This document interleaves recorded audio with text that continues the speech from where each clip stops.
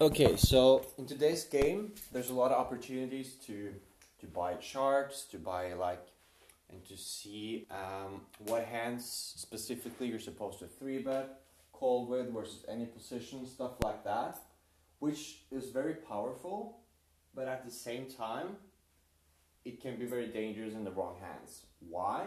Because as I talked about before, poker is a game of frequencies. So I'll rather you use the same three betting strategy from every position versus every position, even though that sounds crazy compared to what you're learning these days.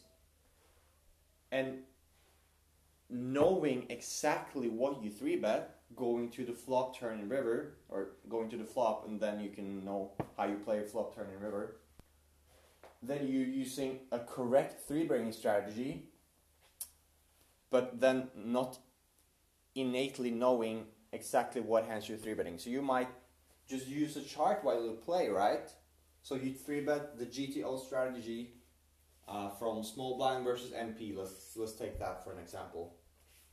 That's good, but if you don't know exactly what hands you're three betting, now you're lost post flop. And it doesn't matter. It's much better to use like a quote unquote wrong three betting strategy, but knowing what hands you three bet. So my tip is start off with quite a simple three betting strategy, learn it, then add more hands to get closer to the GTO if you want. Get comfortable with that, just use that for every position, and when you feel like, okay, I'm comfortable, now you can add a different three betting strategy. Maybe now you add a big blind strategy, or you add whatever you want, whatever you feel like is most necessary. But know what you're three betting. If not, post flop play is going to be impossible, and you're going to be left with ace queen on a 10 high board and be like, I have no idea what to do, because I see this all people just check turn with their overs if they don't have it, unless I have a draw, right? Because it feels stupid. You barrel off with ace queen or king queen, it feels stupid. But if you know your range, and if you know this is the hand I should bluff with a high frequency, there's no problem, because you know you're making money.